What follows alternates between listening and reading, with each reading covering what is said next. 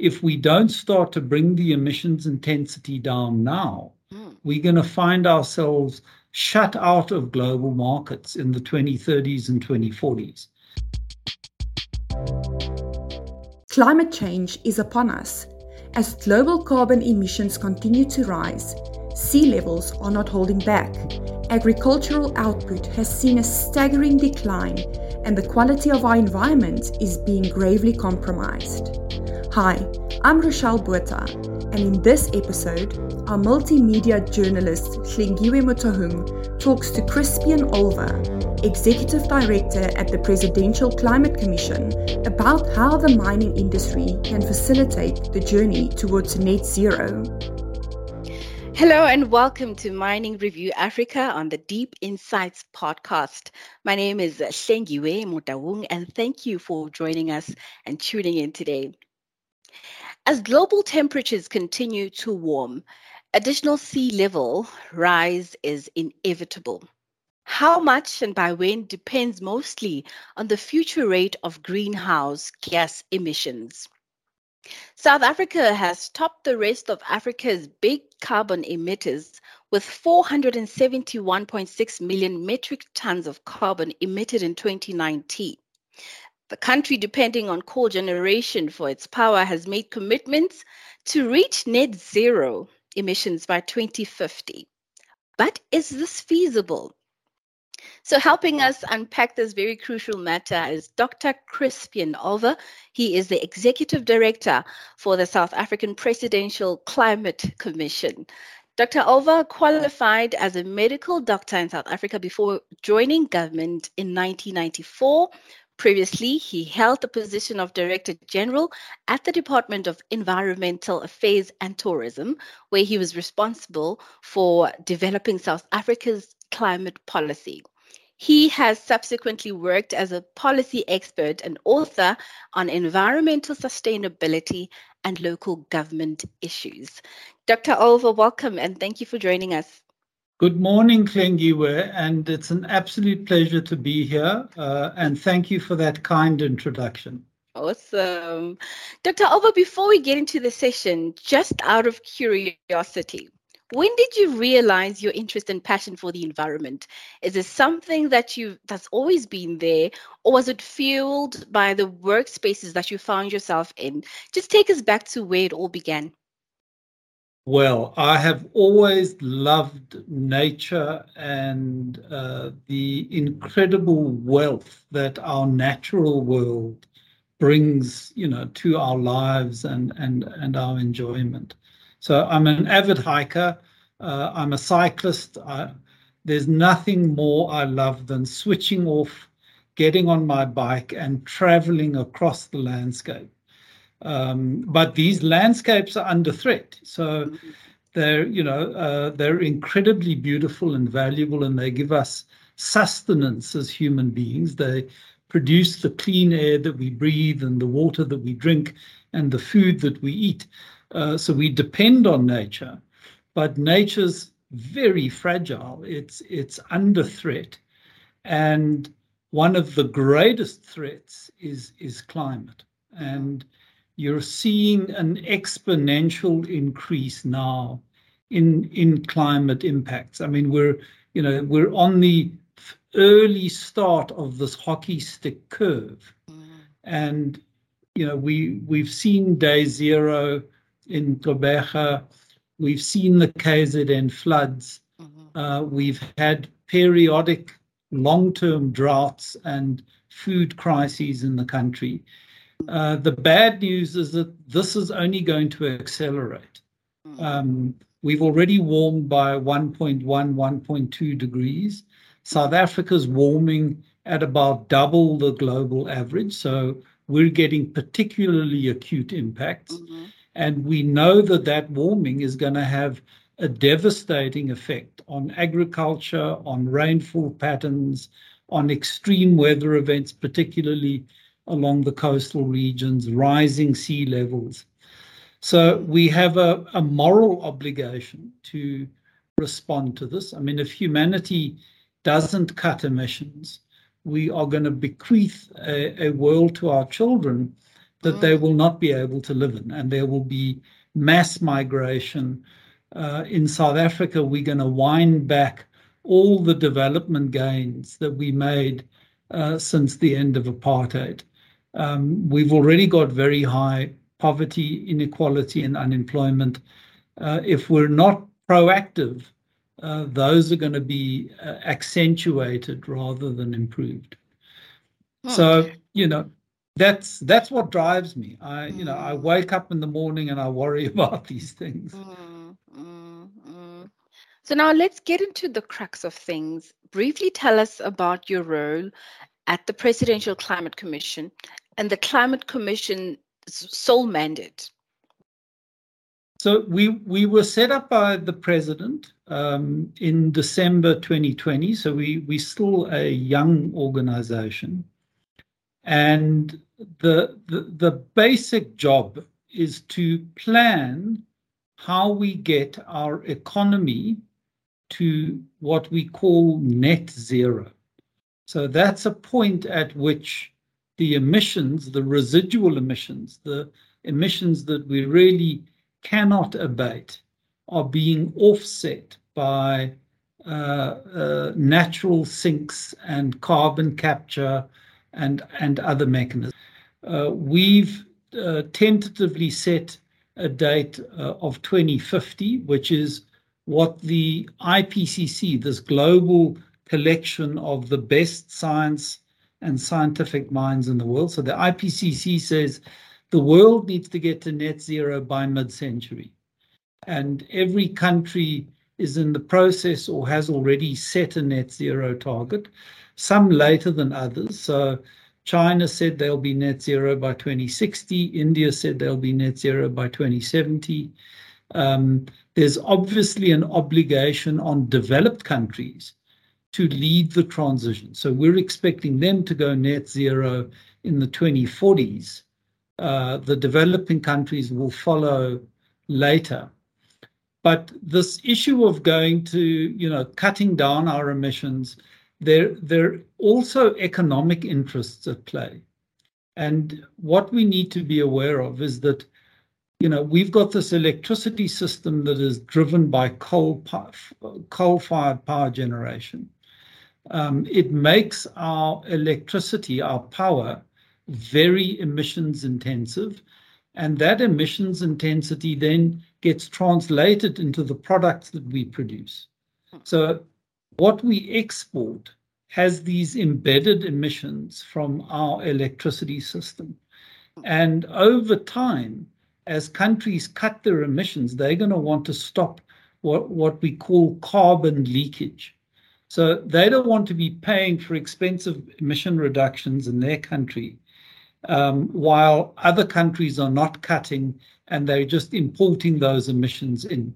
So many countries are looking at this thing called carbon border tax adjustments, which is a way of compensating, basically stopping carbon leakage.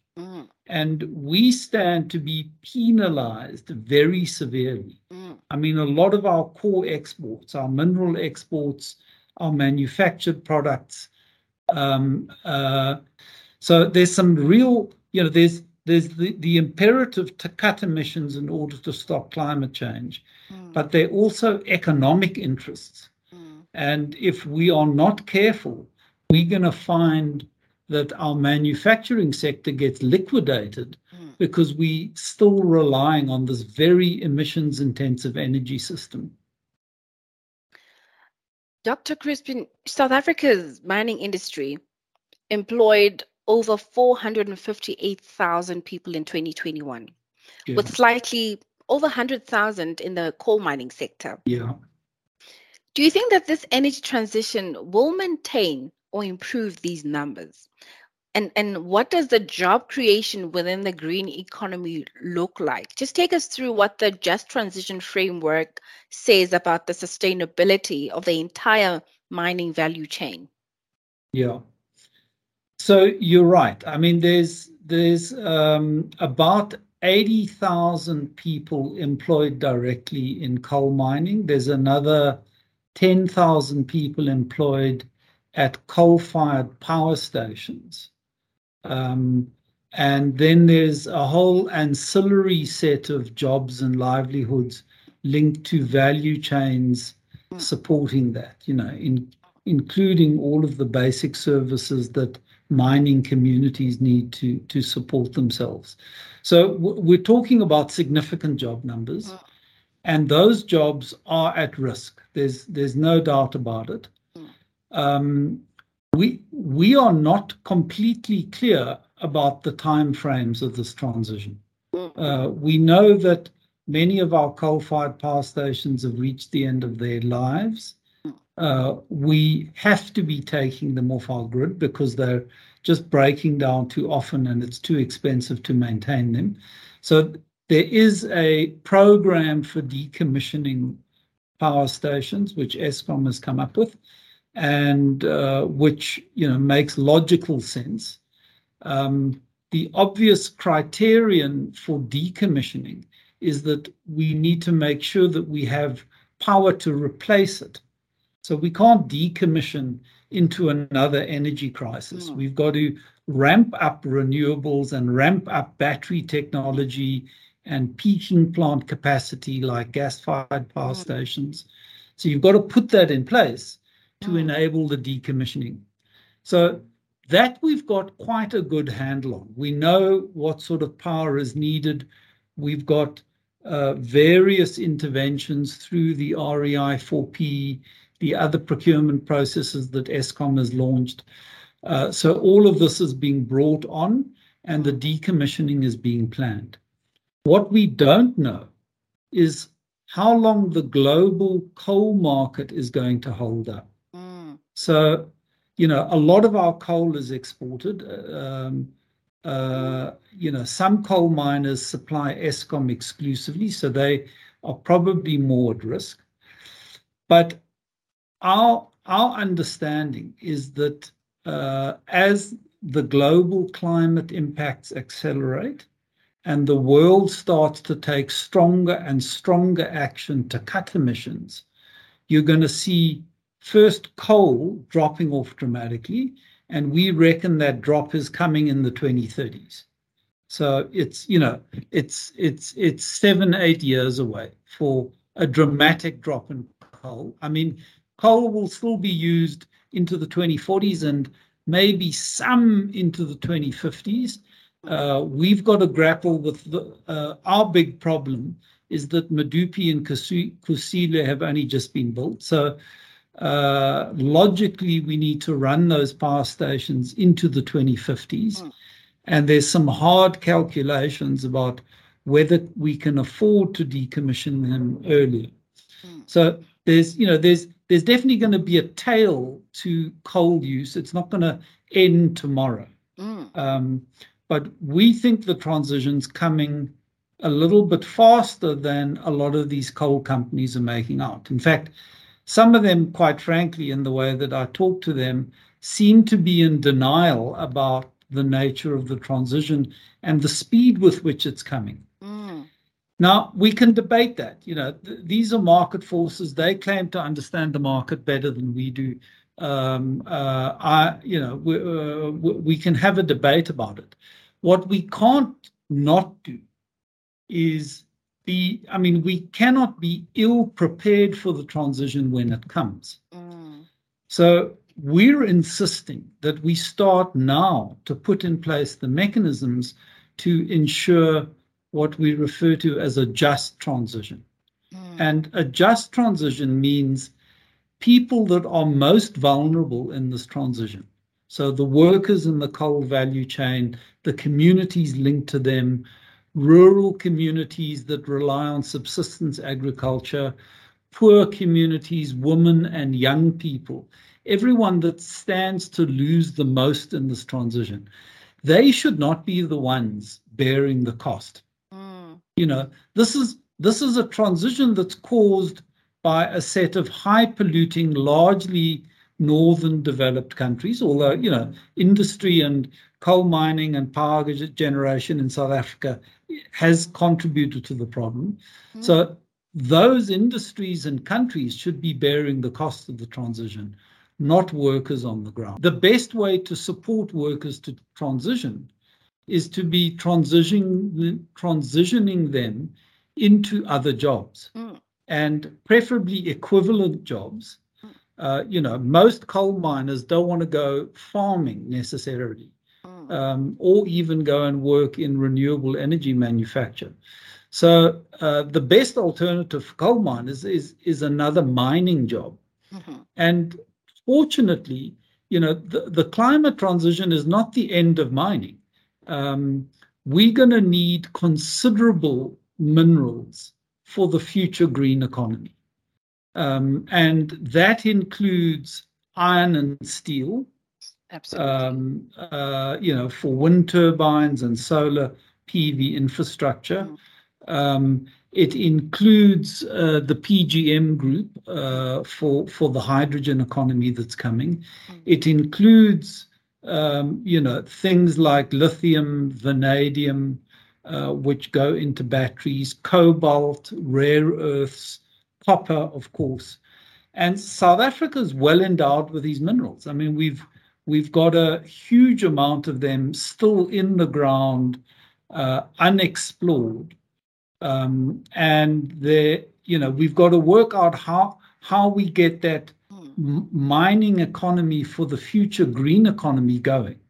Now, I'm very encouraged by what some of the big mining majors are doing around. A lot of the mining majors have signed up to net zero targets, and they're doing their operations in a low carbon way. I mean, I was extremely impressed with Anglo's hydrogen-powered vehicle at the Mogalakwena mine. That's the way of the future. Absolutely. Many of these companies, I mean, Exxaro owns a huge renewable company. They've installed vast amounts of solar and wind power generation to drive their mines. So, this is the future. And many mining companies are embracing it, and they're doing it, and it's fantastic. It's to be welcomed. Sorry. Doc, sorry, I need to interject a bit there. You're getting into my future questions. Okay. And I need to ask these questions. You sat on a panel at the Coal and Energy Transition Day and stated this, and I quote, "The transition is coming, and we can argue about the pace of it, but it is going to be impossible to have a conversation with the industry if we cannot get past the basic denial around the transition," unquote. So firstly, are coal miners in denial? And what has been the generic response with your interaction with the coal mining sector? So there's been a long-term, back in the day when I was Director General for the Department of Environmental Affairs and Tourism, organized business, and it wasn't just the mining sector, it was a lot of the high emitters and the high energy users. Basically, they didn't buy into this climate transition stuff that we were talking about. And the strategy that they pursued was obfuscation, delay, putting doubt in the system, questioning the science. That was 20 years ago. I think a lot of people have now woken up to the risks, and they've woken up to the economic risks, and they're working actively with us around how do we navigate this transition? Because, we're not just saying, go out and do it on your own. I mean, government needs to stand behind business as it navigates this transition. But a couple of companies are, completely blind to it. And they're continuing to raise completely bogus technologies that are not going to come to the solution. So, there's this fiction that's peddled about clean coal. And the idea behind clean coal is that somehow you can partner it with a carbon capture process that removes the CO2 emissions. Do you believe in Now, that? well, the physics don't add up. I mean, the physics of digging coal out the ground, burning it to release energy, and then recapturing those emissions, concentrating them and putting them back in the ground, that, what you gain in energy in the combustion process, you lose in the capture process. Is it So the practical, physics, though? it will never, let me just say, we will use carbon capture for some really hard to abate sectors at the end of our transition process.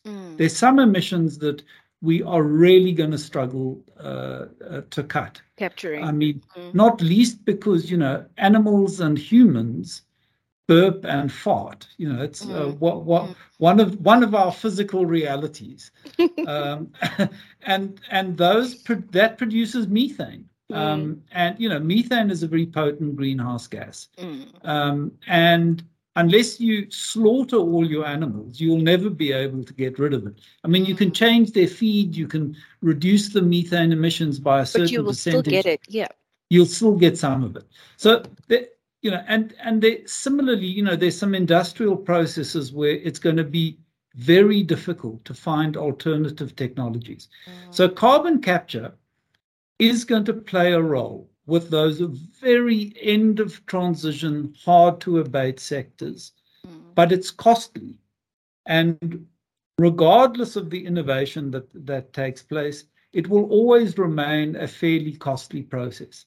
It is not the answer to the coal market. You're not going to continue to burn coal on a mass scale and then capture the emissions in a way that's cost competitive with, say, renewable energy and battery storage, which works as a package for a new low carbon energy system. So then it's safe to say that this capturing of the emissions within the thermal coal is not so practical at this point in time. Well, what I object to is the way that carbon capture and storage is used. And you will see in the way, in the conversations where it's introduced, it's basically being introduced to say the coal market is going to hold up forever. I see. And that's what I mean by denial. It's not going to happen. The transition is coming. Let's prepare for it.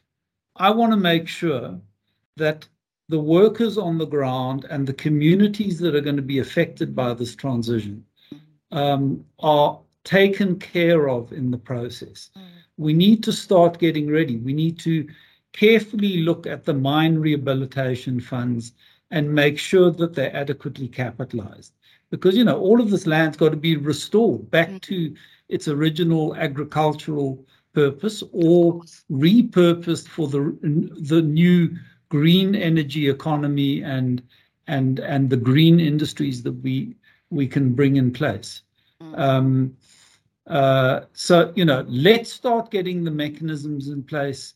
Let's be prepared. We're not going to artificially constrain the coal market. That constraint is going to come because the global market's going to move. It's going to move. And if you're peddling this idea that it's going to hold up forever, you're doing both yourself and the rest of the country a grave disservice.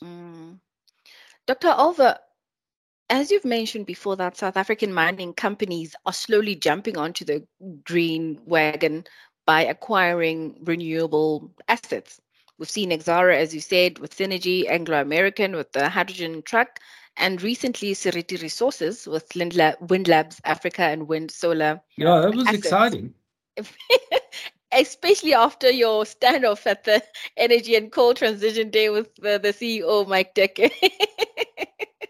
This certainly shows a keenness to the transition, but is it enough?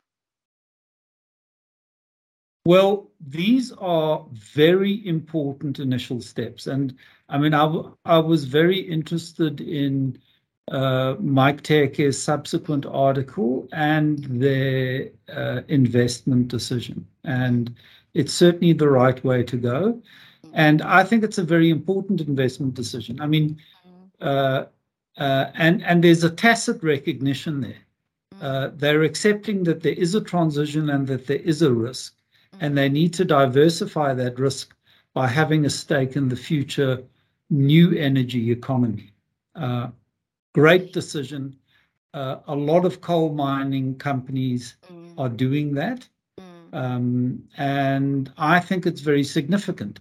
We're going to obviously have to do a lot more, but Sure. the most important thing to do now in the 2020s is lay the foundation for the more aggressive moves that we're going to make in the 2030s. Absolutely. So, you know, standing still now is suicidal.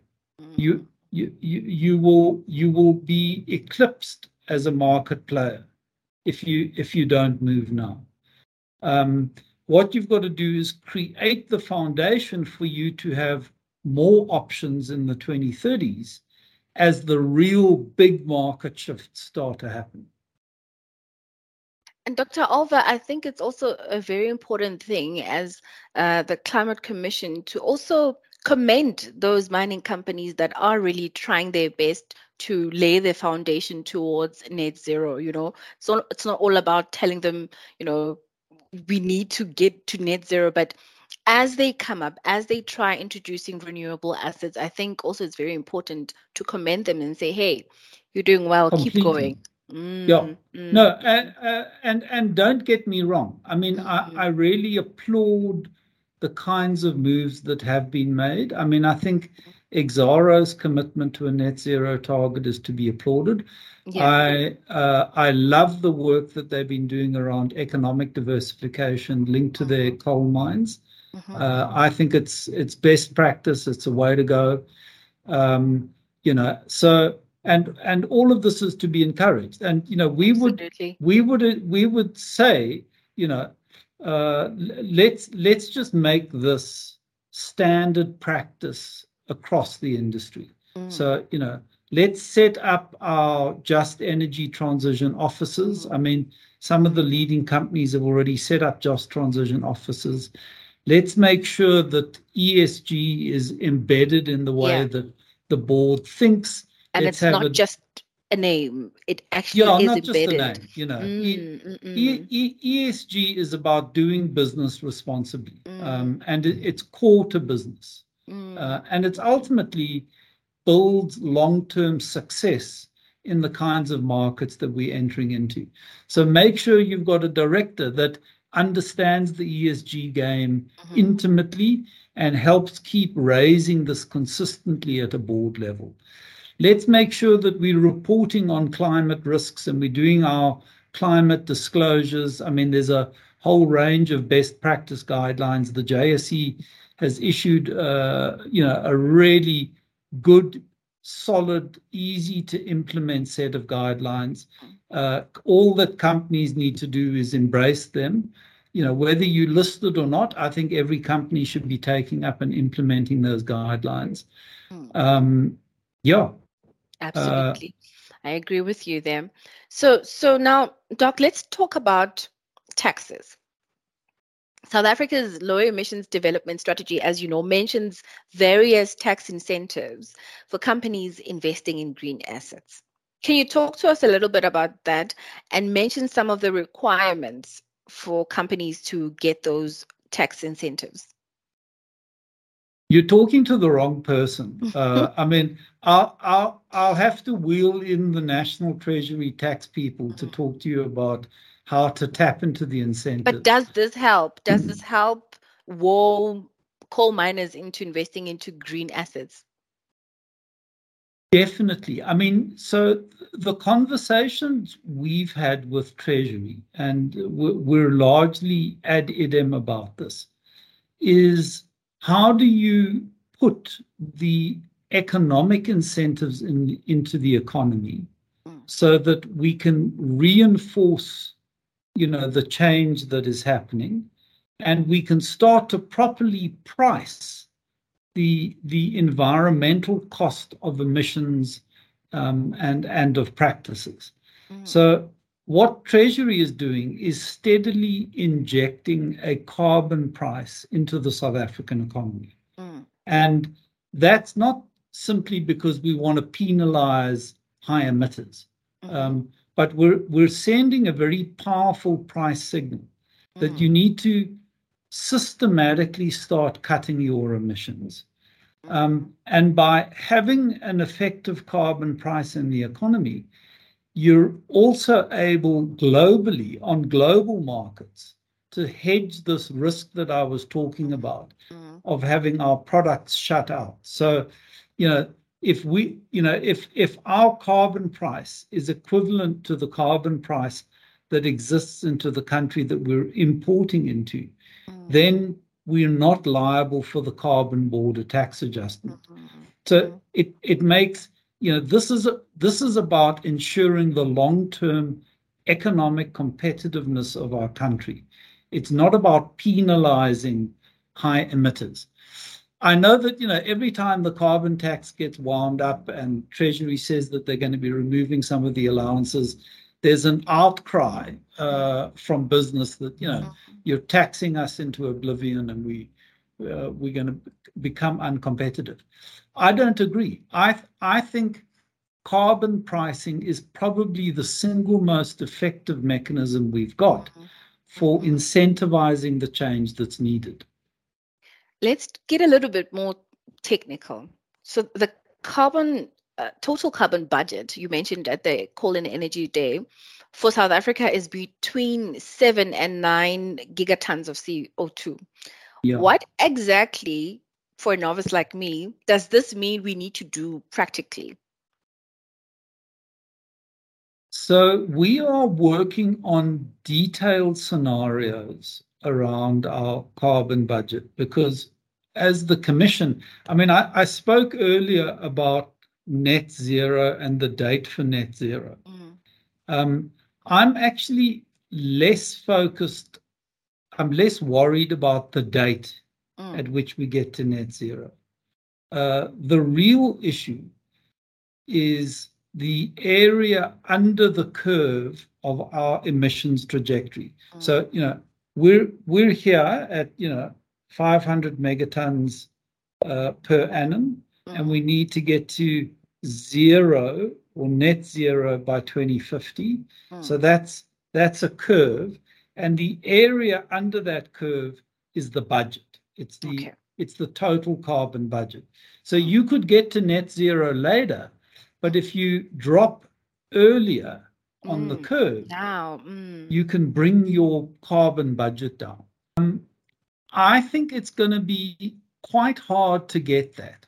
And we're doing some scenarios so that we can understand a little bit more carefully what the implications are of different carbon budgets. So, for instance, to get to 7 or 8 gigatons as a carbon budget, we would effectively have to close Sasol in the 2030s. We wouldn't have time for Sasol to make the transition into green hydrogen and to implement their net zero strategy. Now, I don't think that's something we can do. I don't think we can hobble. Sasol is our best play at large-scale industrial production of green hydrogen. And I think at all costs, we need to make sure that the company survives and is able to get to the point that they need to be. The important thing in this transition, there's a lot of uncertainty. You must do the no regret early stage investment that positions you for more aggressive stuff later. So we want to have options available in the transition. Doc, let's now talk about investments. So Europe's coal burn rate has seen a significant rocket since the conflict between Ukraine and Russia. And this has caused an uncertainty, as you've said, for investors looking into going for renewables. How do you then wall them back in? Yeah, I mean the European energy crisis, I think, is very instructive, and it's had an interesting. I mean, it's had two effects. So the one is obviously this return to coal, as their gas prices have literally gone through the roof. I mean, it's unbelievable that, like 400% escalation in gas prices. The other thing it's driving, which is going to have long-term benefits on the climate agenda, is it's really accelerated the move into renewables and storage technologies. So there's a little bit of a bifurcated response. People are making a big hullabaloo about how it's a backward step for climate. Well, yes, in the short term, but you're seeing an aggressive scaling up of investment on the renewable side of the equation as well. And I think that's going to stand the world in very good stead going forward. Dr. Alva, thank you for those points. And I think I need to also go back to a point that you made earlier on, that certainly this does not mean it's the end of coal. It's certainly not the end of coal. I mean, we still have metallurgical or coking coal that is a key ingredient in steel making, as you mentioned before, and steel is really an essential material for modern life. And it's very important that you did mention that it is not the end of coal, but we need to start low emissions at this point right now. It's not really about 2050, but it's about starting as is now. And I think that's very important. Your final words, not only to South African miners, but to general citizens, as a civil servant yourself, what is your final word of encouragement, your call out for citizens of South Africa in terms of climate change and really preserving our environment?